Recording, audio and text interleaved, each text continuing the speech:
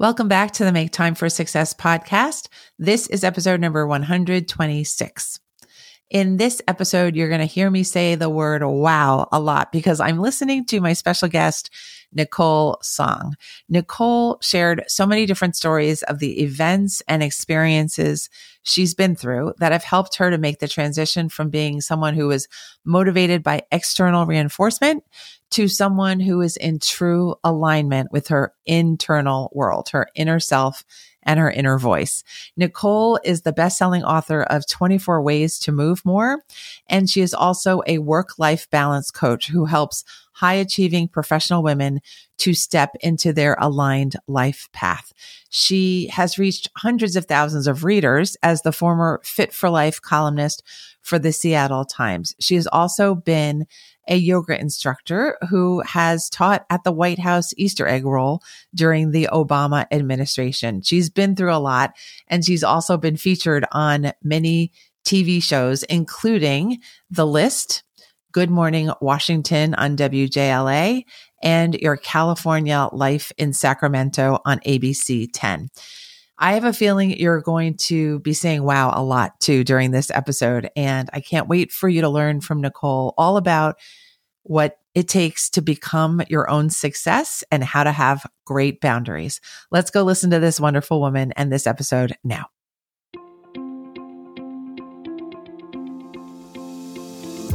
Hi, I'm Dr. Christine Lee, and I'm a psychologist and a procrastination coach.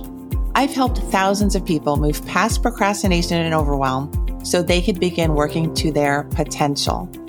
In this podcast, you're going to learn powerful strategies for getting your mind, body, and energy to work together so that you can focus on what's really important and accomplish the goals you want to achieve. When you start living within your full power, you're going to see how being productive can be easy and how you can create success on demand. Welcome to the Make Time for Success podcast. Hello, my friends. Today, I am extremely excited to welcome Nicole Tsong to the show. She and I are just getting to know each other as friends and colleagues, and I'm already so excited that I know her. Welcome to the show, Nicole. Thank you so much for having me, Christine. It's such an honor to be here with you. Thank you for being here. It's my honor to have you here. Nicole is a work-life balance coach for career women, and she has an extensive history as well. So she's doing a lot of work in the current times, but she has a very, very long CV. Let's put it that way. And I can't wait to dig into the entire story of your life. Nicole, please let us know where you'd like to start letting us in on your journey. Sure. I usually start probably around the college era because we don't have to go all the way back, although sometimes it can go earlier than that, especially with like the name of your show and talking about success. And I've been thinking about this one a lot recently, especially for this conversation around where did I start to understand or define success for myself? Like, where did I get that from? And I would say growing up, Chinese American kid in the Midwest, was very much based on the standards of other people and like achieving essentially. And I was always a really good student. And so I did it through my activities. Like I played tennis, I did violin, I did all these things. And the whole goal was to get to a really good college. And so I always think about it that way. And it was sort of funny, like my 15, 16-year-old self thought the pinnacle of life was getting into the correct college, right? And so then, and I did, and I went to Dartmouth College, I went to an Ivy League. And then you get there and like everybody else, very smart and also very successful. And, and I think I still had in me for a very long time from there, trying to figure out what success was. And I didn't really go down any kind of classic route in college. I studied comparative literature, and I sort of on a whim was like, I guess I should be a journalist because I'm a writer and I didn't want to be a creative writer. And it just made sense to go to something really practical. So I became a journalist after that. And it was interesting because I feel like during that whole stretch of my life where I was starting to climb the ladder of journalism, I was interning, I was in very random small towns around the country, working at newspapers, earning my way up the ladder. And then there's this whole experience of like success is when you get on the front page, or success is when, you get to the next place, or when you get to the metropolitan newspaper, the bigger papers, all of that. So when I first was hired at the Seattle Times as a intern, that was a measure of success, right? But then the next one was when I got my first full-time job, and it was in Anchorage, Alaska. And so this whole trajectory, I'm in my 20s, like I'm in this whole trajectory. And the first really big disruption to the understanding of success came when I was in Anchorage, because I was there and I was, covering federal courts and doing the regular reporting thing. And then I happened to cover, that was at the time, there's a lot of Catholic sex abuses coming out in the news. And so we had our own version of it in Anchorage, where a principal of a high school came out and said he had been abused by a local priest. I just happened to be the reporter on the night shift, so I wrote that first story. And then at the next day, they said, "Hey, Nicole, we're going to do a bigger project about this, an investigation. We'd like you to do it." And of course, I was like, in newspaper world, this is like the primo kind of gig to get. So I was like, oh my gosh, like I'm going to get to cover this really big story. And they took me off my regular beat for 3 months. And I was interviewing the victims of sex abuse from Catholic priests in the area. And so you can imagine this is like a pretty intense, rather traumatizing experience to actually cover and talk about. And I felt very proud because I was like, okay, I'm doing like really important work. I'm changing the world. I'm like being of service. And so, we finished the story. We go on to win all these awards. And then a year after all this started, one of the victims dies by suicide.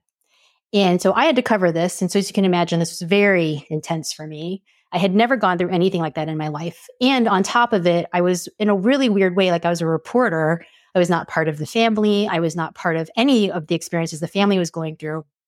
And so they were upset with us for various reasons. And so I just remember I went to the memorial service, which I didn't want to go to. And I'm just in the bathroom bawling, like crying. I'm like, I can't take it. And then my editors are trying to soothe me, but they're like, middle-aged, nice men editors who like have no idea how to handle this like young reporter who's freaking out and losing her mind at that moment. And I ended up having to go just through some therapy at that time to really help myself. And I really at that time started to understand that was not my definition of success. Like that to me was like, I'm like, this is not worth it. This is not worth money. This is not worth anything. And so I tried to divert myself. Like I decided to try to change within journalism, and I ended up moving into features. So I moved to the Seattle Times. I was a features reporter for a while, but then a few years in, they were going through layoffs and they decided to move me over to the newsroom. And I was like, in my mind, I'm like, oh my gosh, I could go through that again. I really don't want to. And I was like, I need to get out. And so that was the first time in my life, and I was in my early 30s then, of like, I really need to make a change. I really need to change how I'm running my life and the choices that I'm making. And that was probably the first really big intuitive moment. I mean, it took me 7 years from the time I had that tough experience to the time where I was like, I really need to make a major change in my life. Wow. Thank you for sharing some of the details of your journey. And I was just thinking how courageous you are to even have tried journalism, let alone going to Anchorage, let alone doing that very intense story, let alone being in the bathroom, expressing your feelings and feeling your feelings, and finding your way through even more stress after that, but also finding yourself to a way of taking care of yourself after a lot of hard work and a lot of struggle and a lot of striving. And I find myself wondering, through that period while you were a journalist, were you feeling successful, or were you thinking that it's just around the corner? I guess, what was your relationship to yourself while you were doing all that hard work? I don't ever feel like I felt that successful. I mean, I felt successful on a surface level in that I had won awards. I was working at a major metropolitan paper, and it didn't feel like true success. Like I didn't feel that deep level. I still felt like there was always something out there for me to go get and to go after. Like in journalism in particular, sort of the ladder you climb as you get to the New York Times, and like that's the pinnacle of success. And then I know people at the New York Times, and I would argue that's not how you would feel even at the New York Times. Like it's this external circumstance defining success for yourself. And I did not understand that at the time. And I would say it took me a very long time to understand that it was not about these external factors. Like I'd even say, I left the newspaper to become a yoga teacher because that was the only place I felt good. It was the only place I felt connected to myself. It was the only place where I was like, oh, like I could be present. My only job is to be myself. And there was still at the same time this feeling of like, well, to be successful now, like I have to really go teach a lot of different classes. I have to, lead teacher trainings. I have to instill some kind of external version of success and learning. And at the same time, yoga did teach me to connect inward to myself, to connect much more deeply into my intuition. And I started to learn what it was that would drive me to be in a choice that I think of success now as like a choice that's self-expressed versus a choice that's pressured. Like somebody else might think that's a good idea. Because during that time when I was a yoga teacher, I actually started writing a fitness column for the Seattle Times. And I was freelancing that. And that was like the best gig I'd ever had at the newspaper. I was like, this is so much fun. I just get to try new activities all the time. And then during that time, I heard the call to write my first books. And so that happened. And it was interesting because it's like, I had actually never wanted to write a book when I was a journalist. And when I left, I was like, oh, this seems so strange that I would write a book now. But I think it was at that time me starting to understand that when I was making a choice from expression, I was making a choice from service, I was making a choice from something that felt really like my higher calling and purpose, which is really what I work with women on. Like, what is it that's calling you versus what is it that everyone else expects you to do?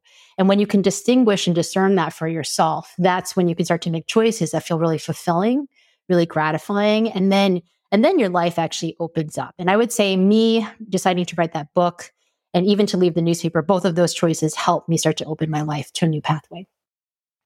That's so beautiful. And I find myself thinking about what you mentioned about your Chinese American background. And I'm wondering along the way, what thoughts have you had about the cultural influences you've had and maybe that pressure to conform to some of the cultural norms there, maybe having high status things or high status period, or accomplishments that you can maybe see that are very notable. Can you comment on that for me? For sure.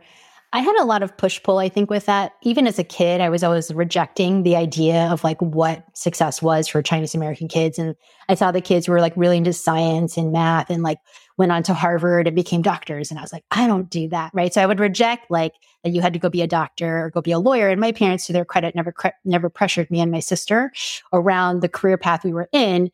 And when I wanted to be a paleontologist, my dad definitely nudged me away from that. He was like, that's maybe not, what about journalism? And so that's how I kind of went down that track.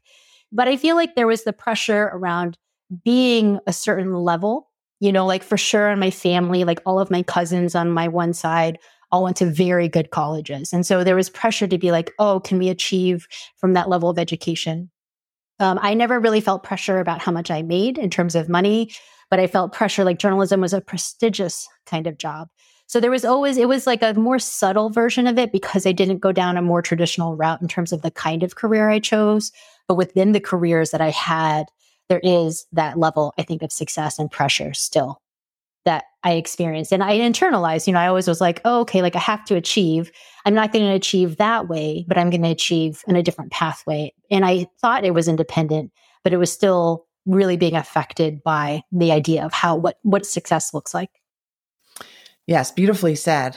I find myself now wondering about the yoga effect and what did you learn from the practice of yoga? How did it change your relationship with how you are with yourself?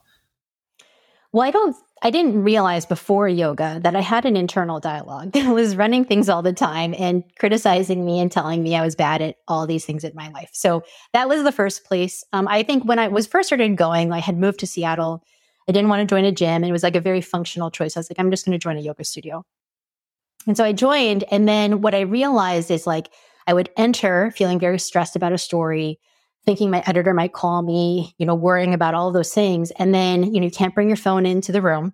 So I would just like leave everything in the cubbies. And then at the end of class, I would no longer be worried about it. Like I might check my phone, but I wasn't feeling anxious and stressed.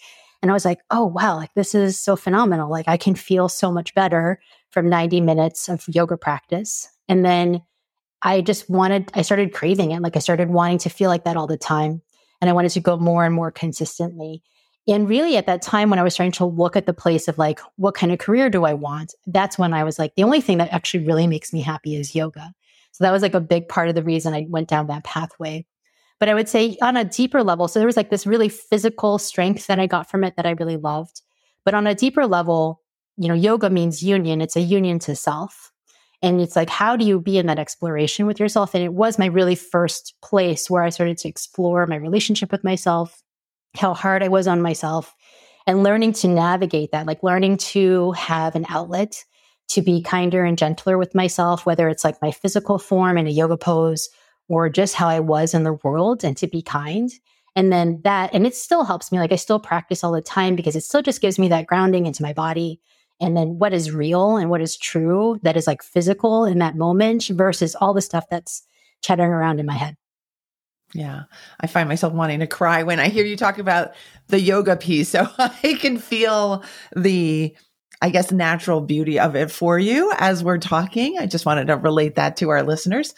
And now I want to ask how you started to be interested in coaching other people, how to bring this kind of awareness into their own personal sphere. I think we are all taught to look towards the external in some way or the other. We're all taught that getting into a good college is a good idea. We are all taught that sometimes high stress situations might carry a lot of benefit in some way. And I'm wondering how you work with the clients that you have and what kind of philosophies do you bring to your clients? Beautiful. Thank you. Well, I would say that yoga is naturally a transformational practice, especially when you start going into yoga teacher trainings. The idea of yoga teacher training is like, what is it that's keeping you from being able to be yourself in front of a room of people? What is it that's stopping you from being able to be self-expressed when you're standing in front of 30 people you're teaching yoga to? And so a lot of the work in teacher trainings was really around that. And so I loved that part of it. Like, what is it in my life that's keeping me from speaking up? Like, I was so quiet as a kid, and I think people now think that's weird, but I really was. Like, I never spoke up. I never said anything. Teachers would be like, I can't hear you, Nicole. And so, and then here I was now needing to project my voice, speak up, have people listen to me and do what I said. And so that experience alone was really big for me to understand how to just own a room, stand in my power, and speak and teach.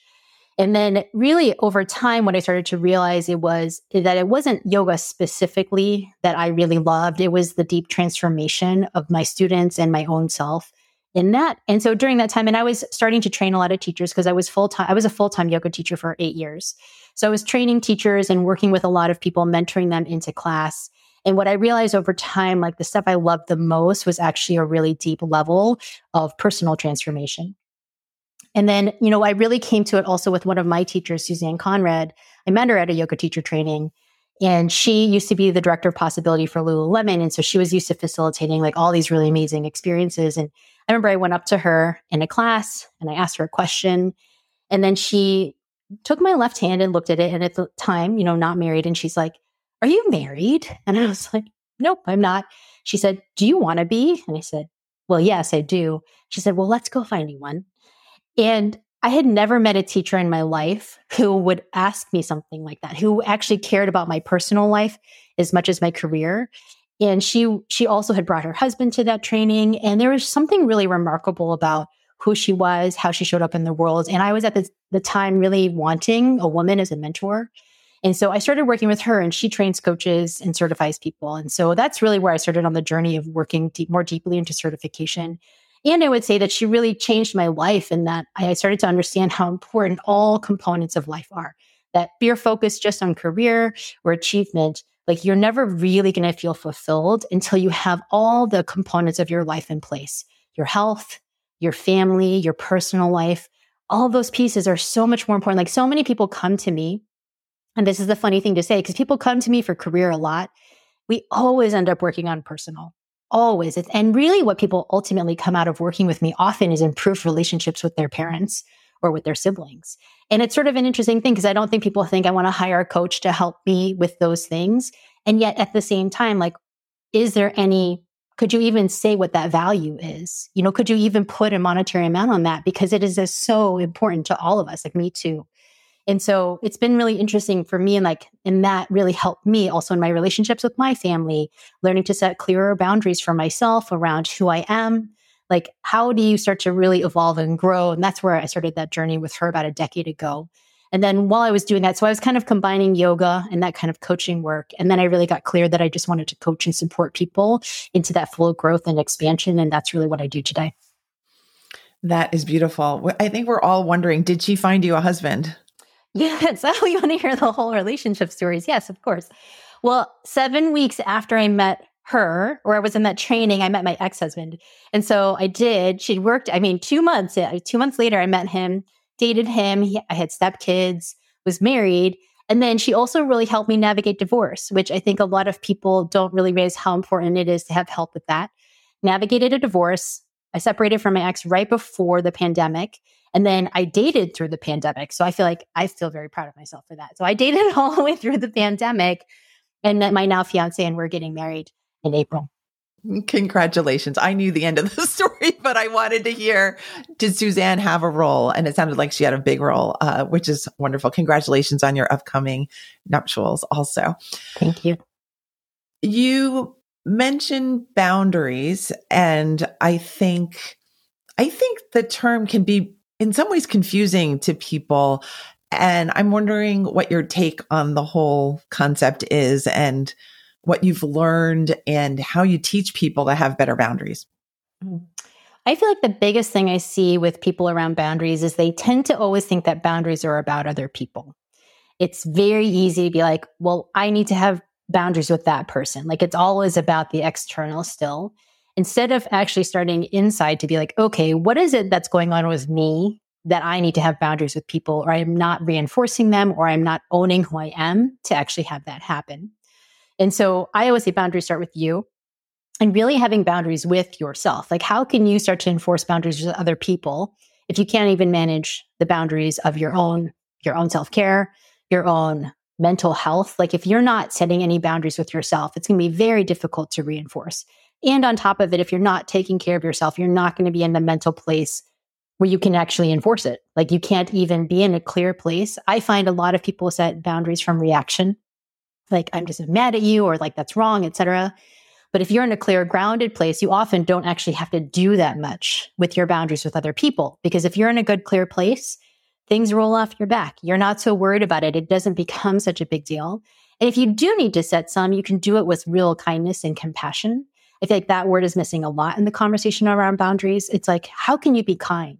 How can you be loving? To me, boundaries are simply a way to be more loving in the world. And sure, there's some people who try to encroach. I have a boundary quiz, and we talk about different boundary tendencies. And I'm a boundary pleaser myself, which is the kind of person who wants everyone to be happy. He's always like trying to make sure everything works for everybody else. And you'll say yes without even checking your calendar. So if you're like that kind of person, your job is to start to really work on those boundaries with yourself.